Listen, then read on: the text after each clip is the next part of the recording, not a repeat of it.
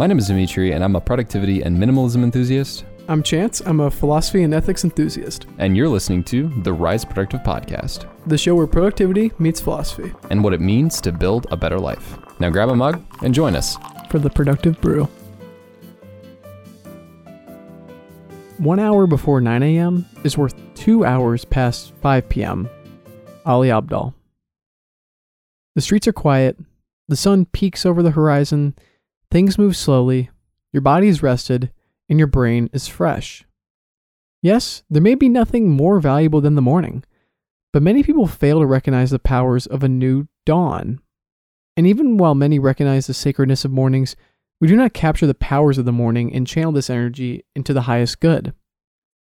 In this Productive Brew, I'm going to make the case for why 1 hour of morning time is worth 2 hours of evening time, and how we can best tap into the new day's potentiality. One of the best arguments I've ever heard in favor of the morning comes from the same episode of Not Overthinking where this Ali Abdaal quote comes from. Ali's brother, Tamar, frames waking up early as a choice to exit or rebel against regular society.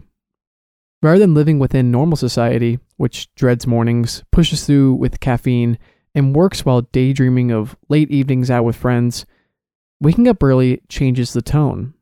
By setting an earlier bedtime, we are not sucked into the entertainment and content consumption that fills so many people's evenings, and we find ourselves occupying our leisure time while our brains are sharp and ready to tackle a new day, that is, in the morning.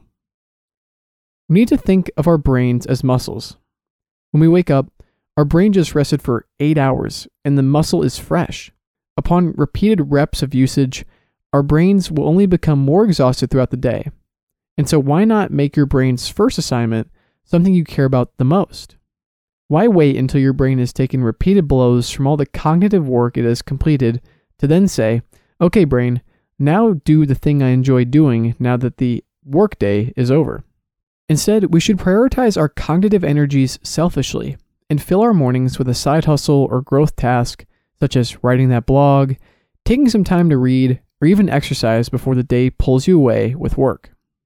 As my running schedule has freed me from morning practice, I've begun to take back my mornings, and I fill this time with deep work. Similar to Dimitri, I recognize the value of having no responsibilities and all the energy in the world in the hours before 9 a.m., and I capitalize on this opportunity window to the greatest of my abilities. Granted, I am not on the 4 a.m. wake-up grind yet, and perhaps I am not the expert in this field, but I'm certainly enthused and respect the notion of waking up early immensely. Now, many of you may be listening to this and saying, this all sounds good, but I just don't think I'm a morning person. Trust me, I hear you. I am not innately awake and fully ready to crush the day in the early morning.